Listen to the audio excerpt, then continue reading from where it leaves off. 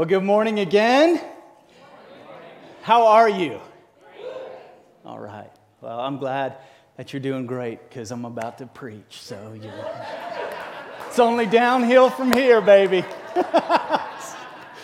All right. Well, hey, will you do me a favor in just celebrating our first time guests today? Come on, put our hands together. Goodness. There's a good crew of you today. Online, if you're watching for the first time, we're so glad that you're with us as well.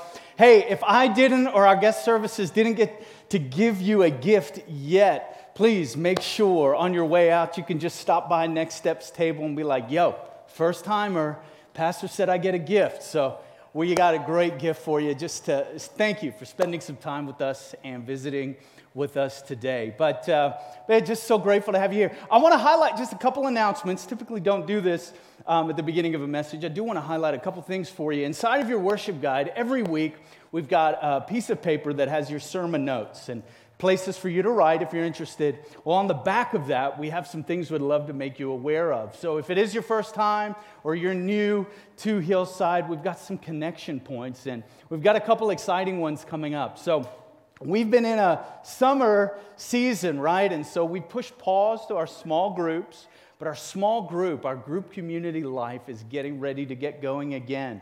And so in a couple weeks, you're going to be able to sign up a small group and for a small group, and it's going to be a great time for you to connect. That's one of the ways we build community. It's one of the ways we disciple and be encouraging and pray for one another is not only just on a Sunday morning, of course, but especially in our groups. And so I want to just give a little shout out to our groups. Also, I want to give a little shout out to our young adults, somebody, all right? They have, yeah. Y'all didn't even know why we're clapping, but that's good. Here's why. All right, on Saturday, August 28th at 5:30, they're going to have a movie night right here. Listen, key phrase, young adults. I see some of y'all just heard movie and excited about that. For our young adults. So, I want to encourage you, if you're interested in that, you can stop by Next Steps table, and they'll get you connected with some of the young adults team who are putting that on, and it's going to be a great time. All right, now for today's message. Today we are in between series. We're coming out of Life on Mission, which was a series, myself and Josh did a tremendous message as well. We preached to help your perspective, help our perspectives as followers of Christ. Life on Mission was about equipping you with the mindset that you are in full-time ministry. You really are. It's not about the platform. It's not about the stage. It's not about the person with the mic, right, or the funniest or the most gifted. No, each of us is called by God to participate in the Great Commission with our giftings, with our personalities, with our wiring. We don't have to strive to be somebody else. We can just, in our own skin, how God wired us, reach the world around us. Well, we're headed into a series, I got to tell you, I'm very, very excited about. Like, I know you're looking at me. Aren't you excited with every series? Yes, fair play. Good point. But I'm especially excited with our Jesus Stories series beginning next week. We are going to be hearing from 4 individuals, couples in the church about how Jesus has touched and transformed their life. We're also going to look at Jesus in the gospel. And so in those first 4 books of the Bible, how he ministered, how he cared, how he healed, how he did great things. And so the spotlight's going to be really on the life of Jesus, and I believe it's going to encourage you. And here's the big thing. I think it's going to breathe hope to your soul. So that begins next week. So now you're like, what are we doing today? We're done. See ya. Today, we are going to talk about prayer. We're going to talk about the subject of prayer, and in particular, I've got one verse, one line. I legitimately timed myself on this prayer, and it's 8 seconds. So you're thinking it's going to be a fast message. No, you're wrong. Yeah, I wish. We're going to try to keep it. We got Kona Ice coming, so when that starts beeping, I'll end, okay? But we're going to talk about prayer, and here's why.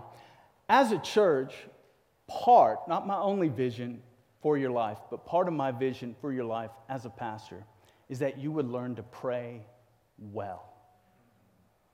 I haven't always prayed well. I've prayed, but it's taken a season of life to learn how to pray well. And we've been equipping you these last couple weeks and last couple Sundays. Good news is, if it is your first time, welcome to 7 days of prayer, right? We've been in 21 days, but guess what? We only got 7 days left, so it's a good day to be here. 7 days of prayer, and on your way out, we've made some available of this week's prayer. Week 1, we centered around really the central prayer as followers of Jesus, the Lord's Prayer. Last week, we looked at what I consider kind of an eclectic historical prayer, but rooted in Scripture. It's called the Prayer of St. Francis. This week, we're going to look at a prayer of a king who wasn't perfect, king who made some huge, big old mistakes. In fact, we're going to read about his biggest mistake that in some ways made him famous, King David. But we're going to look at one line that came out of his prayer of repentance. And so I've got a couple characteristics before I share the line, before I share the prayer. We've got a couple characteristics. If we could bring those up, I believe they'll come along. But it's one line. It's 8 seconds. You can say it daily. And the couple 2 points are really to pay attention to. It's better slowed down. Kind of like fast food. You enjoy it more slowed down, right? And it's contemplative. It's a bit of an intimidating word, like, who has time to contemplate? I get it. But you should have time to contemplate these words. Contemplative, if you will, it's a form, it's a way of praying that is slowed down. And here's the kicker. We give it some thought as we're saying the words. So much of our Christian life, I don't know about you, but sometimes so much of my prayer life can become the dinner blessing. It's awesome. My daughters are 10 and 5, and they know our dinner blessing. They know Dad's dinner blessing. Dear God, thank you for this food and this wonderful time together. Amen. That's it. It's a dinner blessing. It's quick. It's to the point. But so much of our prayer life is just quick, to the point. Like, God, help now. That's a good place to start. It is. It is.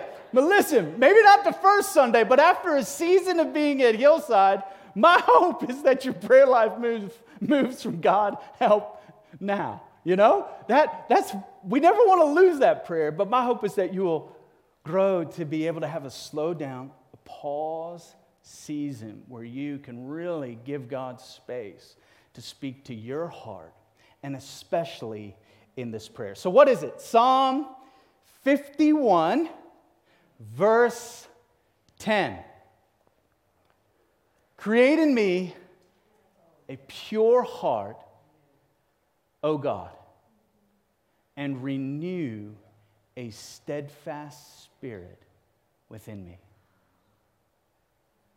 Create in me a pure heart, O God, and renew a steadfast spirit within me. Short, less than 8 seconds, but it will begin to transform the trajectory of your life. In fact, I've titled this message, Prayer as a Prophet. Now, you business folk, right? We think of retirement, not Profit,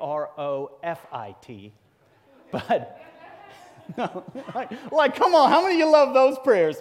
Yeah, we got that down. Here's what I want to talk about. Prayer as a prophet. Prophet.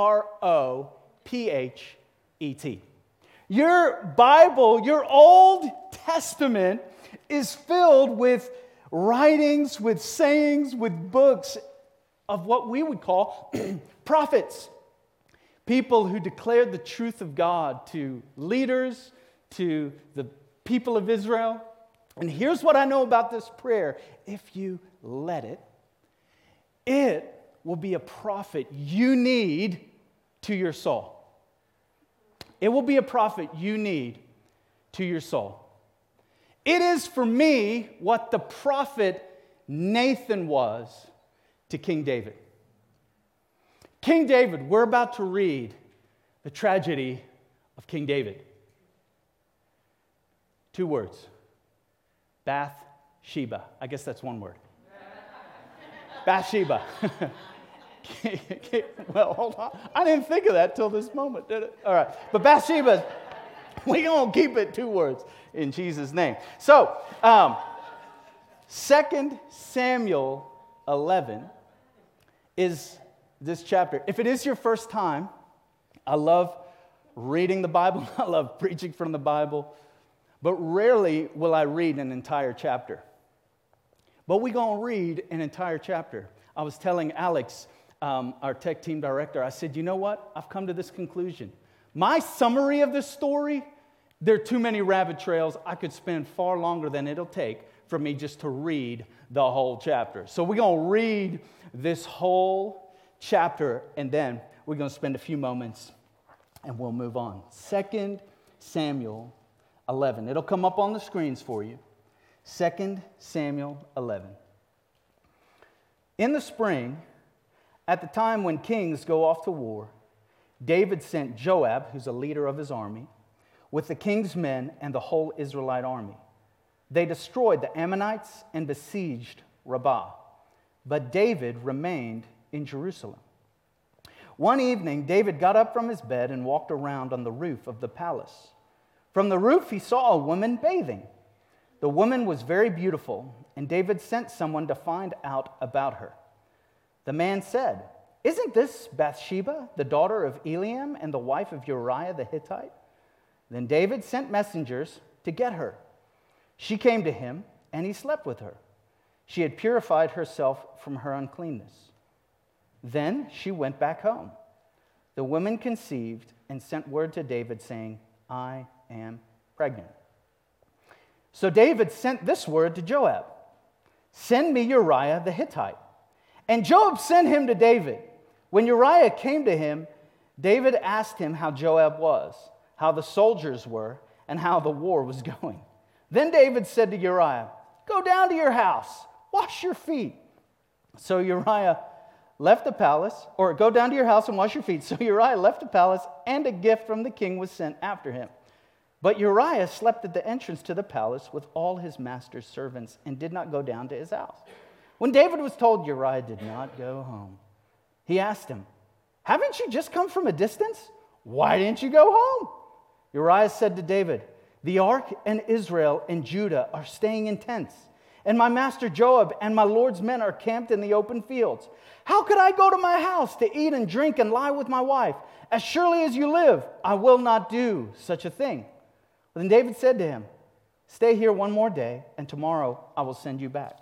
So Uriah remained in Jerusalem that day and the next. At David's invitation, he ate and drank with him, and David made him drunk.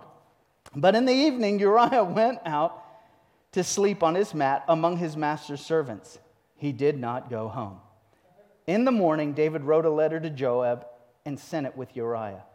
In it, he wrote, "Put Uriah in the front line, where the fighting is fiercest. Then withdraw from him, so he'll be struck down and die." So while Joab had the city under siege, he put Uriah at a place where he knew the strongest defenders were. When the men of the city came out and fought against Joab, some of the men in David's army fell. Moreover, Uriah the Hittite died. Joab sent David a full account of the battle. He instructed the messenger, "When you finish giving the king this account of the battle, the king's anger may flare up, and he may ask you, 'Why did you get so close to the city to fight? Didn't you know they would shoot arrows from the wall? Who killed Abimelech, son of Jerubbesheth? Didn't a woman throw an upper millstone on him from the wall so that he died in Thebez? Why did you get so close to the wall?' If he asks you this, then say to him, 'Also, some interesting information you may appreciate, King David, is your servant Uriah the Hittite is dead.'" The messenger set out, and when he arrived, he told David everything Joab had said. The messenger said to David, "The men overpowered us, came out," and on and on. In verse 25, David told the messenger, "Say this to Joab, 'Don't let this upset you. The sword devours one as well as another. Press the attack against the city and destroy it. Say this to encourage Joab. When Uriah's wife heard that her husband was dead, she mourned for him. After the time of mourning was over, David had her brought to his house, and she became his wife and bore him a son. But the thing David had done displeased the Lord. Young and the Restless, all up in your Bible, y'all. I mean, like I wasn't allowed to watch 90210. But every once in a while, when my sisters were watching, I'd sneak in and see all the drama that unfolded before me. And here we go, 2 Samuel chapter 11. This is King David. King David, if we let it, can be a mirror for your and my soul. Not that our journey in life would parallel this scenario with this outcome. But David's sin can be whittled down to something very, very simple. David saw, David desired, David got. He saw, he desired, he went for it. He manipulated, he pulled strings, he used his title, his power, any way he could control the situation to get the outcome he desired. All to the displeasure of God. I would propose to you, you'll see in my Bible, there's a little space before it jumps right into chapter 12. And I think, I'm not going to add to scripture, that's not a good idea, but I think there's so much in just that pause. David displeased the Lord. Perhaps what is most shocking is David's ignorance that he had displeased the Lord. He was clueless. He was living like, this is what kings do. This is what the powerful do. This is what the human heart does. What's the big deal? I'm the king. Why is this my problem? He went about his ways to the extent, hey, Bathsheba, you're mine now. You bring him into the palace. All is well. So he thought. Well, in 2 Samuel 12, which we won't read all the verses for. Do yourself a favor, you could do that this week. But in 2 Samuel 12, Nathan, the prophet, becomes aware of the sin that King David has committed. And he does what a prophet does. He speaks truth to power. Prophets speak on behalf of the marginalized and the poor. They speak to the power rings that we have in culture and society. And Nathan goes in, but he walks wisely. He treads wisely because he doesn't want to die. He doesn't want to be on the wrong side. He's looking at this thinking, whoa, King David's doing that. What's he going to do after me? But he tells a tale, a hypothetical story of a man who owed some sheep on the hill, and he just, the one person stole the one sheep and didn't go after others, and it's just this whole tale. Basically, it's a mirror image of what David had just done. And his skin is crawling. He's boiling over. And then Nathan has this line. I just love it. He looks at him and he says, "You are that man." It's like, you can't handle the truth. It's like, you are that man. It's what prophets, lawyers, I don't know. Just people cut to the truth. Because David's like, who would do such a thing? Who is this man? Come on, Nathan, let's go out. I'll take him down myself. And Nathan's like, here's a mirror. It's you. You, that guy. And sometimes, I'm just proposing, I'm not talking to you, I'm talking to the person next to you. Sometimes in our life, there is a season, a rhythm. It may not even be sin. It just may be a direction we're going that we need a prayer that smacks us up in the face and says, create in me a pure heart. Well, no, everything's pure. I'm pure. I'm holy. Everything's good. Well, I'm going to pray that prayer. Who needs to pray that prayer? I'd rather pray the PROFIT prayer. Come on, God, more of this, more of that, more. Sometimes we need a prayer in our day to allow the Holy Spirit to have some breathing room. To come to us like the prophet Nathan and say, Paul, talking to the mic, Paul, you are that man. And then we can say, no, we're not. And then we're like, oh, wait, you're right. I am. Because I know y'all don't have these thoughts. So we're talking about maybe some other churches, other church members here. Just like to preview with that. But we can be so careful and quick to judge others and so quick to write others off and so quick to short sell what God's doing in other people's lives. We can have all sorts, especially when we first follow Jesus, we've got all sorts of tension. We've got all sorts of maybe some cycles, some ways of thinking that we're living. And we're headed in a direction. We've been saved, but we're still headed in a direction which, let's just be honest, if we're honest, we're still in control. And we're still manipulating others. We're still conniving. We're still living in power struggle on a daily basis. We're still trying to affect things and change things and subtly use passive-aggressive forms of manipulation. Keep in mind, I'm not talking about y'all. We're talking about other church members and people. That we need a prayer that can check our heart. We need a prayer that can humble us, the work of the Holy Spirit in our life. I need a prayer that can do that in my life. We spend a lot of time praying for other things.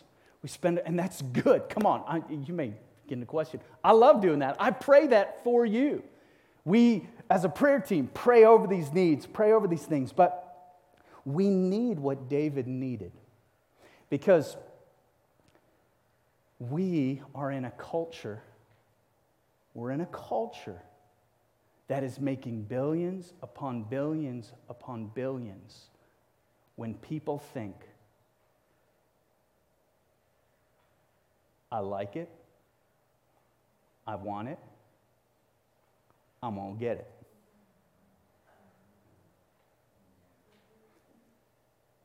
Can be in the workplace, can be in our family. We may not even realize it can even be in our marriage. The subtle ways we use the silent treatment, the subtle ways we use distance, the subtle ways we use, passive-aggressive behavior. All these different things can be at play under the surface of our life. Prayer changes us. Prayer transforms us. This prayer, as I shared earlier, it's a contemplative prayer. I do my best to try to pray it daily, but I don't pray it quick fire. Lord, thanks for the grub. Amen. It's not that prayer. It's a prayer, if I can, set aside about 20 minutes. Just give myself some breathing room to slow down, to steady my heart, just to be at peace. And then I say, God, create in me a clean heart. And I just try to give some room there for Him to begin to highlight. I don't make things up. I don't walk in a profound sense of guilt or shame. The enemy will try to use that. I just say, Lord, I want to hear from you.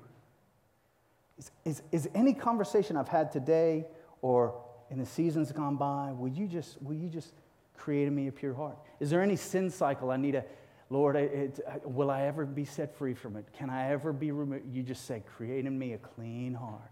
Let those words begin to wash over your inner being. And then you pivot to that second part, renew a steadfast spirit. Your family needs a steadfast spirit. Your workplace needs more steadfast spirit. Right? You know those anomalies, right? Those steadfast spirit people. They walk into Walmart. and they leave with a smile on their face. They do. Steadfast. They're either really holy or on something. No, I'm kidding. Okay. But see, Lord's going to convict me about some things said in this message when I pray this thing. I am moving somewhere now. But this prayer began to transform. I say its work is not complete, in case you hadn't noticed. But one of the prayers is Lord, I want to intentionally live pure before you. I want to intentionally live clean. Keep in mind who wrote this prayer. Psalm 51 is not a prayer of the holy. Psalm 51 is not a prayer of the self-righteous. Psalm 51 is a prayer of brokenness before God. Its entirety, the first 9 verses after and the verses 11 through the end of the chapter, are nothing but a prayer, pleading, if you will, with God for a change of direction, for a change of course. Because David, as so often can happen to each one of us, when we're in a place of God-given authority, comes the testing ground of power and influence. And David, in the testing ground of power and influence, he was a tragedy story. He manipulated, connived. He thought he was owed something, and it displeased God Almighty. And so often in our own lives, we are yearning to be in the place of authority and power. And that's fine. More influence, more power to you. That's no problem. I have no problem with that. As long as you steward it and know how to steward it wisely. Because sometimes the area we are in life, the journey we are in life, the last thing we need is more influence. Like, we just need to learn to steward ourselves for a season. But as God begins to expand, can I tell you, it's a test of power. It's a test of platform. It's a test over our soul. Will we control? Will we manipulate? I know I've been guilty of this. And David's story is a tragedy. But here's what's crazy. Psalm 51 is really what the Jewish nation and Israelites and all of us Christians, we look at King David and we love King David because of his heart of humility. Because King Saul and the test of power and control, it's a different scenario. But the king before him manipulated, he wanted to pull the trigger. Of course God's with us, God's with us. And I'm just going to completely ignore the previous prophet's words. And he just went ahead. And Samuel confronted King Saul, and King Saul had excuse upon excuse upon excuse upon excuse. But this time, when the prophet Nathan came to King David just fell, broken into the love and the mercy and the hope of God. That's what prayer can do in our lives. Prayer is available to all, but it's an urgent discipline for the desperate. The people who've arrived, the people who really don't need God in their mind, of course, they're prayerless. But you and I know better. We know that we on a daily basis are so in need of God's mercy, so in need of His goodness, so in need of His forgiveness and the hope that He offers, that we continue to come before Him. And having this prayer in your repertoire, I'm just putting it out there, what it begins to do is it begins to usher you into a level of relationship with God that transforms your heart into the heart of Jesus. This prayer can sustain you in the Garden of Gethsemane. You know, I look at Jesus, and come on, don't you ever have this thought like, Jesus, why'd you go through with that? Like sometimes I'll put myself in that scenario, and I'm like, nah, that's uncomfortable. You're like, wow, what a great pastor. But I think of Garden of Gethsemane. I think of Garden of Gethsemane, man, you've got your good friend Judas. He's about to sell you out. And you're the only one in the room that, oh, Judas, what's wrong with Judas? And Jesus is like, oh, y'all gonna find out. Judas takes off from the meal. Peter's wanting to tell Jesus how he's never gonna deny him. And Jesus is just like, get behind me, Satan. Conversation's great. I mean, it's just alive.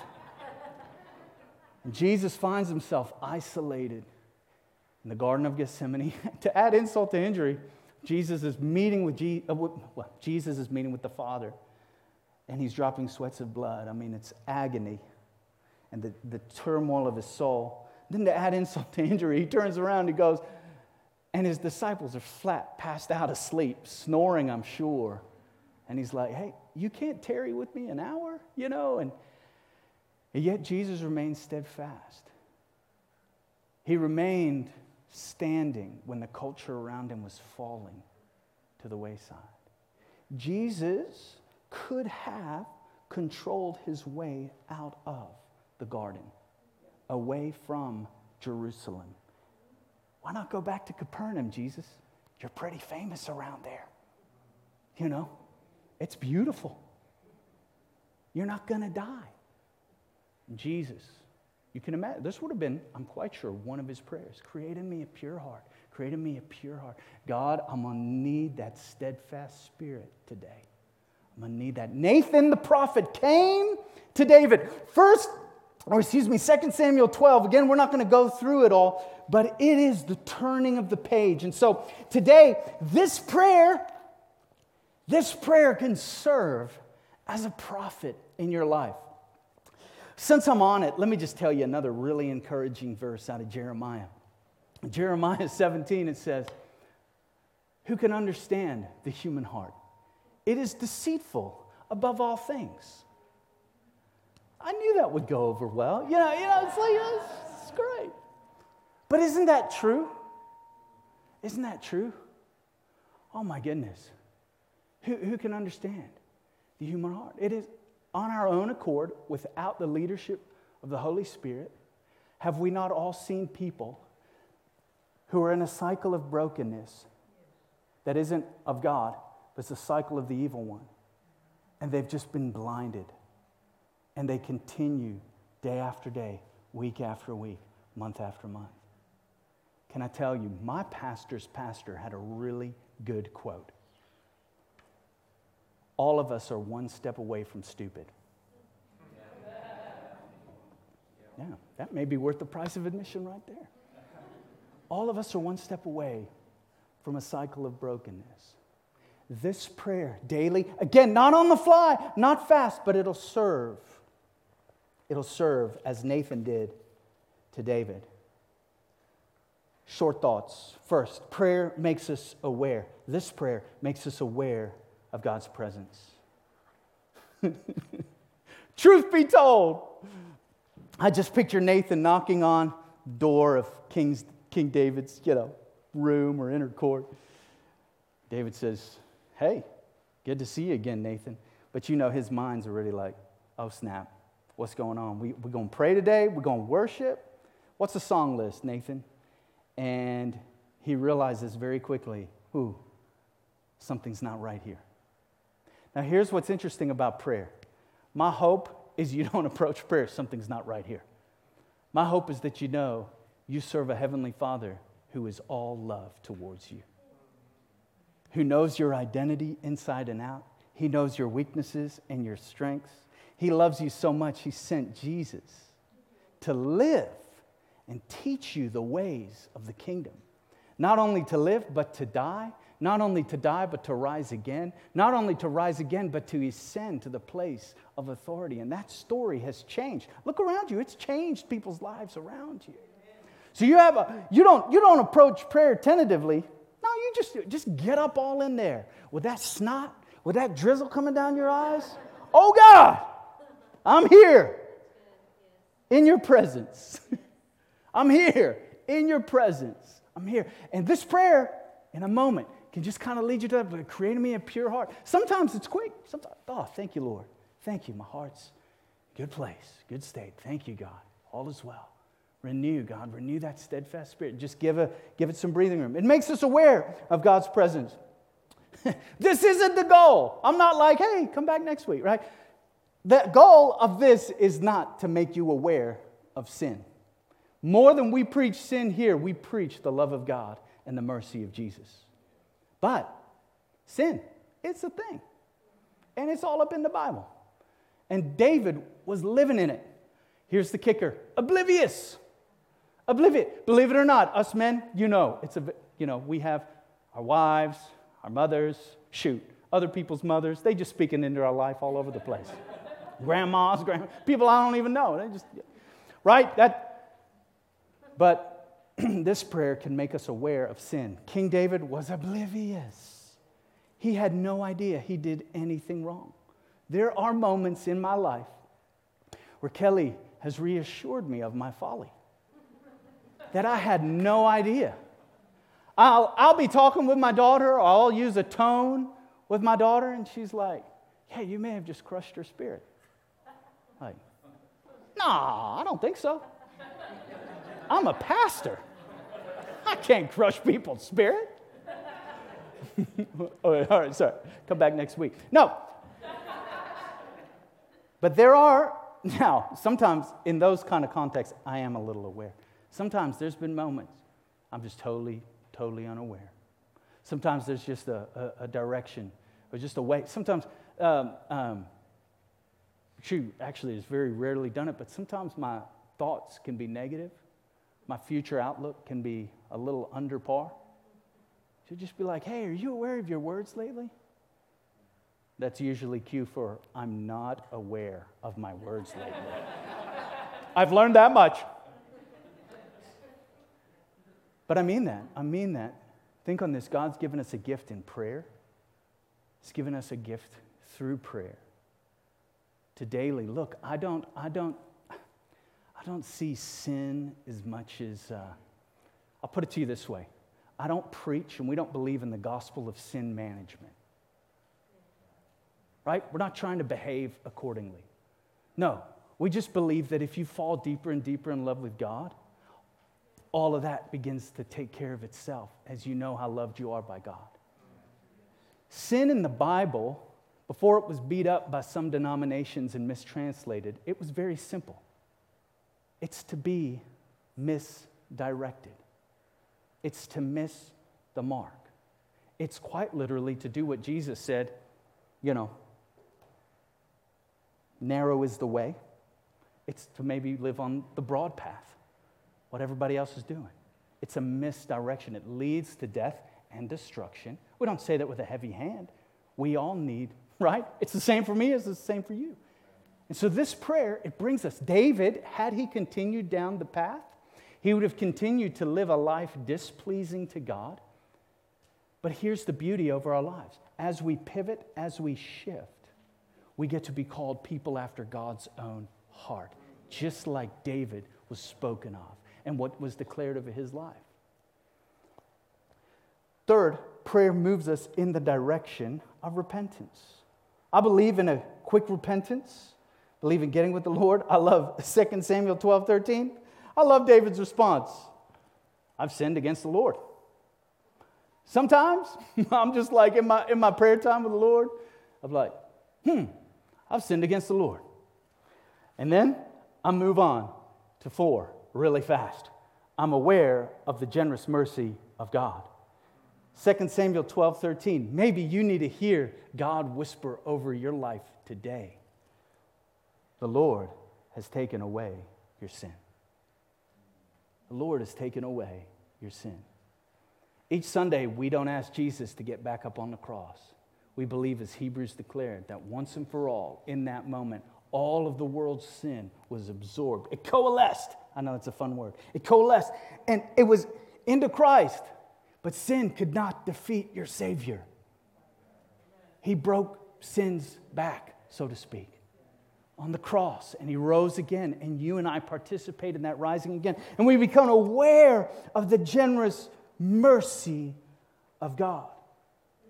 Aware of the generous mercy of God. I love a pastor little older now, but he used to say he loves being with God because he's found nobody as joyful as the Holy Spirit. I agree with that. I agree with that. I love to say, it happens to me, I love to say the Holy Spirit's the only person who can hug you and simultaneously kind of slap you on the side of your face. Like, come on, man, get with it. Get with it.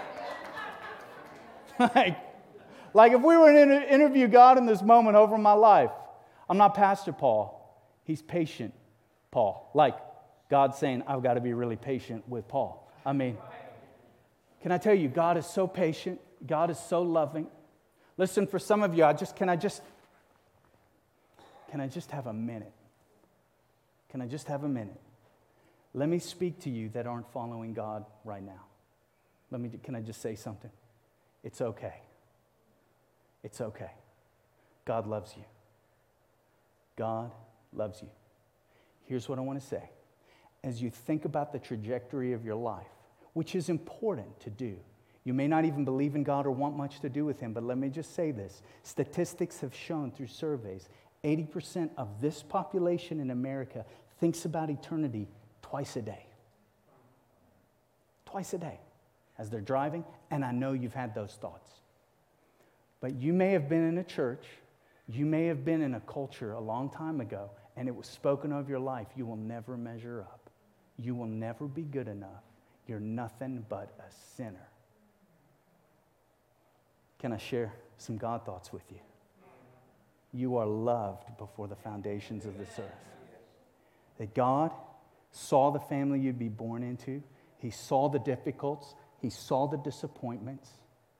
He didn't bat an eye. He has nothing but love towards you. You ask, well, where was He? Why wasn't He there? The truth is, He was there. I believe He was there. And He's weeping for the pain you went through, the difficulty you went through. Quit judging yourself for what others put you through. But let me also share, you have a choice. You can't keep passing blame onto other people. You have to give yourself some thought, give yourself some reflection, and say, now that I know God loves me, now that I know that He is for me and not against me, now that I know the blood of Jesus covers a multitude of sins, now that I know my past does not have to define me no matter what, I am set free and God can save me. I lovingly ask you, what are you waiting for? What are you waiting for? Invite heaven into your midst now. Today, this week, it can all change. As you draw close to God, know His love and His desire for you. That's why a message like this, I'm not intimidated, because sin, come on, we all, man, everybody's always, you sin. No, it's not sin sometimes in the way we think it is, like God's keeping a record. 1 Corinthians 13 says, love keeps no record of wrongs. God's not sitting up there, man. I remember in youth group, there was this awesome drama. And the guy would come out and he was like acting how he's pulling out all these files. And all it was our sin. I was like, oh, Jesus, I'm coming running, baby.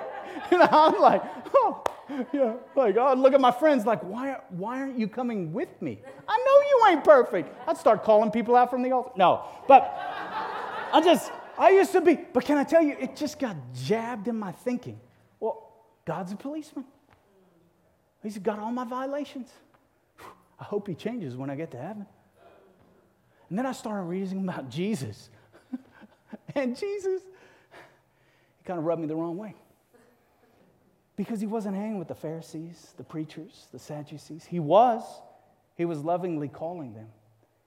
But He was spending time with people who had the thinking that God's just keeping nothing but a list of your wrongs. Nothing could be further from the truth. God sees our sin. He knows the direction of our life. He sees our hearts. If we have not surrendered to Christ, don't misread me. I'm not saying, hey, go about your way. No. He sees the state of our heart. And He lovingly, longingly calls us as a good Father to come on home. Come on back. Quit running. Let go of the sin. Let go of the past. Embrace the Jesus way. And embrace the mercy of the cross that declares victory over your sin, over your shame. Come home. Let's pray. If that's you, come home. Say this with me. God, I need you. God, I need your mercy. Father, I repent of my sin, the ways I've been living. I've lived apart from you. I've lived distant from you. Forgive me, God. Wash me clean by the blood of Jesus. Father, thank you that you love me so much, that you have a future, as your prophet declared in Jeremiah, that is good, and it's for my welfare. Father, I'm coming home now, and I give my life to you. Jesus, I need you as Savior and King. I believe in your mercy, God. Thank you for saving me. In Jesus' name. Let me pray for all of us. God, I thank you for your great love. I thank you, Lord, for strengthening us that we might walk in your ways and show your ways to the world around us. Create in us a pure heart and renew a steadfast spirit within each of us. We love you, God. It's in Jesus' name we pray.